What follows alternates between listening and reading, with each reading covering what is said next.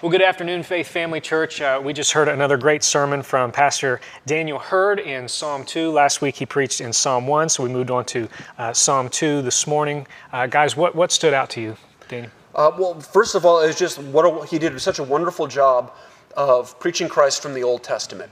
And Mike and I were just talking about how there's lots of different ways that you can do that. Like his radar went off immediately as soon as he read the passage, like, oh, I bet this is referring to Christ.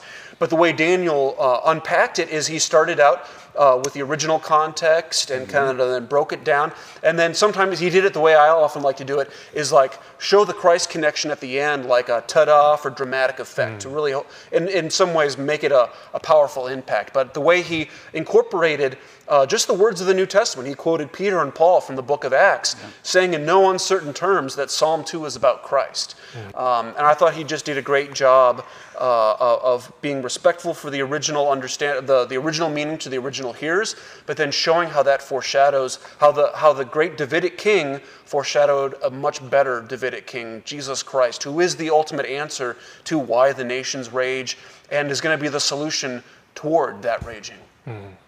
Mike? Yeah, he's right. Immediately I know where this is pointing, but just the fact that how he took us through it step by step and didn't really, we talked about dramatic effect till the end to just nail it home that this is pointing to the greater David or the greater king, per se. So that's always exciting to me. There's just something about, I've been guilty of looking, for Christ under every rock and bush in the Old Testament, but it's something amazing for this to see it. Thinking in my mind how far in the past that was before Christ was born, and so that gets me. That's what I needed today. Bottom line is I needed to hear Christ preached from the Old Testament today. Obviously, exactly, and kind of like a good bit of advice for how to. In past panels, we've talked about the right way, the wrong way to preach Christ from the Old Testament. One analogy I like to use is math. When we're back in, hopefully this doesn't traumatize too many people from high school, but in your algebra class, you couldn't just give the right answer. You had to show your work. And so Daniel did a great job of doing fancy word hermeneutics, of interpreting the Bible, of starting from the original text, explaining it, and showing his work, especially using the New Testament to show how it fits in with Christ. Yeah. One of the ideas that really stood out to me early on in the sermon, he talks about how submission leads to freedom. So he uses these examples like a fish is only free when it submits to the fact that it belongs in water, and a train conductor is only free when it submits to the fact that the train needs to stay on the tracks. I just think that's such a great analogy that applies. Psalm 2 is talking about kingdoms and kings who refuse to submit to God, but getting under the shelter of God, which is where Psalm 2 ends. And I just love how he started there and we ended with hiding in the shelter of God. And we got to sing that, Christ will be my hideaway. So this second question, we could very easily get into the weeds here, but I think this is a good, considering this is the topic of discussion of today. We live in a divisive world. So what does Psalm 2 teach us about living in a divisive world? Well, so he gave the headings of the revolt and the response, and the king is crowned and on through. And so with the revolt, we see our sinful nature on display there. We can, and so maybe I know where you're going. With me, I'm still focused on it. This was very personalized to me. My sinful nature could be equated with. Why did the nations rage? Well, it could have very easily been, why does Mike rage? Before I was a believer. And so I see that as my sinful nature. But the bottom line is, if we want to put it in this context of the world that we live in, is God's response. It doesn't make him wring his hands. He doesn't say, what am I going to do next? These people are out of control. That's not what he says, does it? We see this laughter, and he did a really good job of explaining the laughter, because that's not what I wanted it to mean, but that's what. So, but we see this. We see this laughter, this and he sets his plan, doesn't he? He crowns a king. His crown, you know, and he sets the kind, shows kindness today, but severity is coming soon, type of thing. So, you know, we live in a very broken world. We live with nations. Our nation, we're kidding ourselves if our nation isn't one of the nations that rage. To know that God's still sovereign, God has His plan. It may not look anything like what I think it should look like, but it is a good and perfect plan. And then, like you said, to find shelter with Christ. That's the only thing that I can do ultimately, because all this is out of my control. Mm-hmm. I know you got a lot more to say about this. No, I mean, but I agree with you that, like, we should kind of look at rather than just look, oh, isn't society bad? Isn't all these people bad that I see on the news? You're absolutely right to go back to, like, look to our sin nature. What is it? James said, I think I memorized it in the King James, but from whence come wars and fighting among you? Come they not hence? From basically your sinful desires. Mm-hmm. Because there is a fall in the world and people have sinful desires, that's why we have conflict. Whether it's interpersonal relationships or whether it's nations and ideologies going to war with each other, or crime in the streets, or injustice in high office, or in governments and oppression. It's because of the fall. We know that the ultimate solution is going to be Christ and dashing all these kingdoms with like a iron rod dashes pottery. Mm-hmm. But in the short term, until that happens, we can strive for justice. We can seek what is right for us and for others, in the confidence of knowing that if we're in Christ, we are on the winning side. And that's where the books like the book of Daniel in the Old Testament and the book of Revelation in the New should give the Christian hope that I'm on the winning side. And even if I experience injustice, persecution, or frustrations, conflicts in this life, I know that it has purpose. But it also should convict us and make us think, hey, if I'm dealing with the conflicts in life, we need to take a step back and think, how am I contributing to this? Mm-hmm.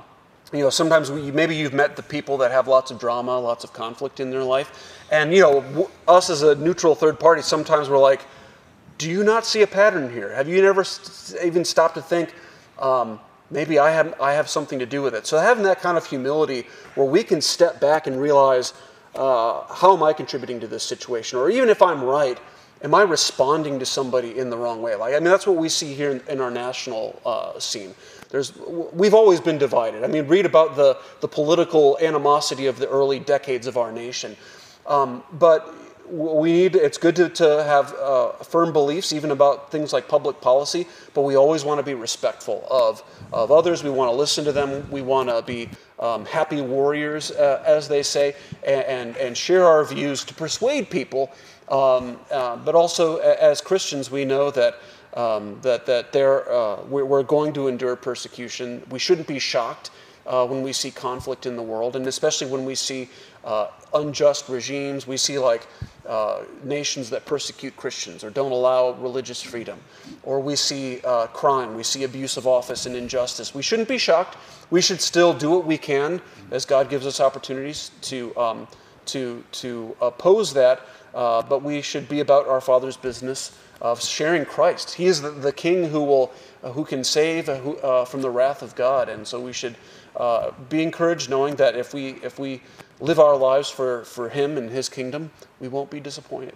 Well, and I'm sorry, but he even brought out Nebuchadnezzar, who was one of the ragers. Yep. Mm-hmm. So you know, I think that there is obviously going to be some of the ragers who hear the gospel and receive it. Mm-hmm. So that is just this. I mean, there is so much richness in here, so much hope for the believer. Mm-hmm. The people who feel like Christianity is just a crutch for people who need to believe in something, the more I learn about world history, the more I learn about human nature, current events, like the best explanation for the dual nature of man, striving for good and noble, and yet conflicted and capable of gross injustice and terrible stuff. Nothing explains it like the fall of man shown in the scriptures and the ultimate solution in Jesus Christ. I'm sorry, just nothing else makes as much sense for why the world is the way it is, other than the wisdom of God's revelation. One of the things that sort of gave me hope out of his sermon, division is obviously a part of the fall. That is something that was introduced into human society through the fall.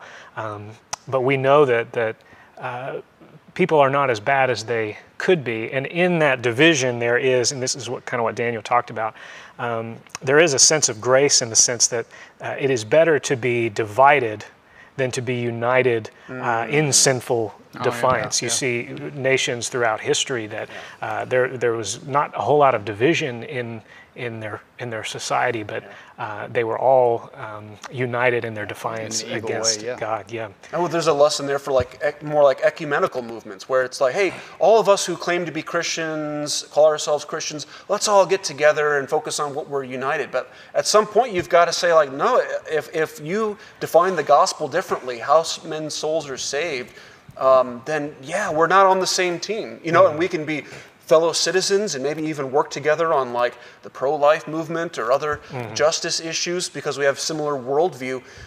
But yeah, we need to have unity through the truth. Yeah. So we talked a little bit about the wrath of God, and you mentioned the rod of iron that God will wield against these nations.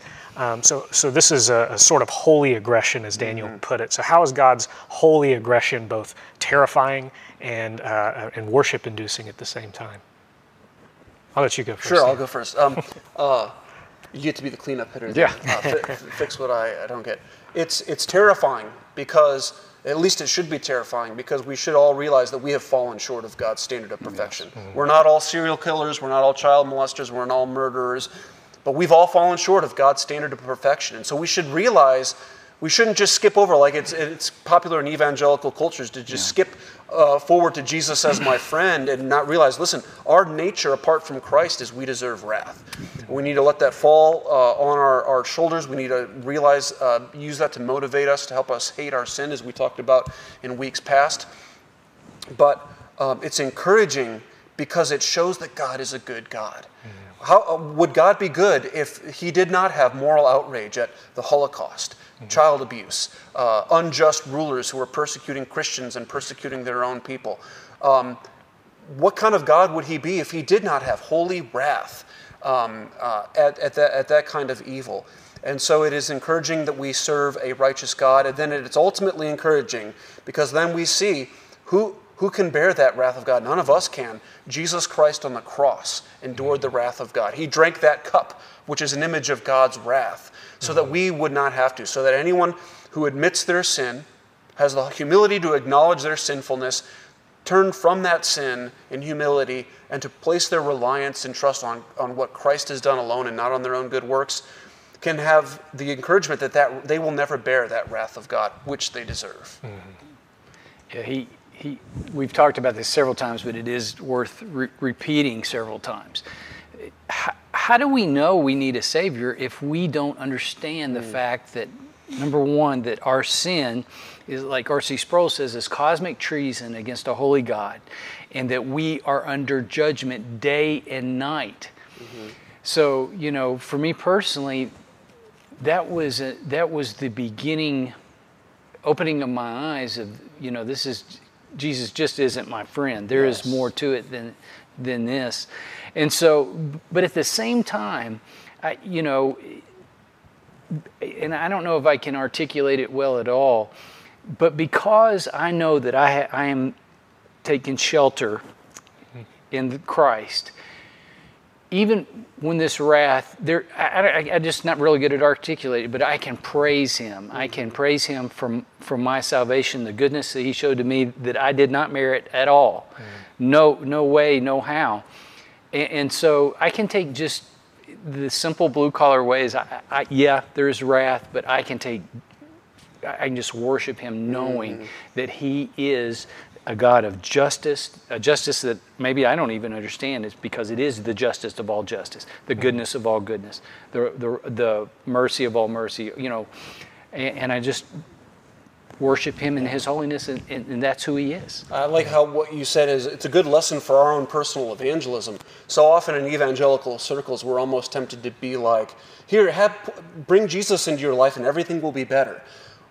Well, a lot of times before you can really appreciate the good news, you need to understand the bad news. And especially in our postmodern culture where people don't want to believe in sin, one of the things we need to help them in giving the good news is give the bad news, and I'll help them understand what their biggest problem is. It's not your sense of self-esteem. It's not primarily your relationships or what your sense of achievement. Your problem is that you're a sinner and you deserve God's wrath. And let me show you how Jesus is the answer to that problem. Okay. You guys have anything else to add on today's sermon? It's very good. Very good. Well, next week, Pastor Kyle Sheeran will be back preaching in 1 Peter. He'll be preaching 1 Peter 3, verses 13 to 22. Next week is August. Can you guys believe that we're a week away from August? Summer has flown by. Well, church, we will see you next week. Thank you for listening to this resource of Faith Family Church. We gather on Sundays at 495 Hugh Hunter Road in Oak Grove, Kentucky, and are a short drive from Fort Campbell and Hopkinsville, Kentucky, as well as Clarksville, Tennessee. For more information, visit our website, myfaithfamilychurch.com.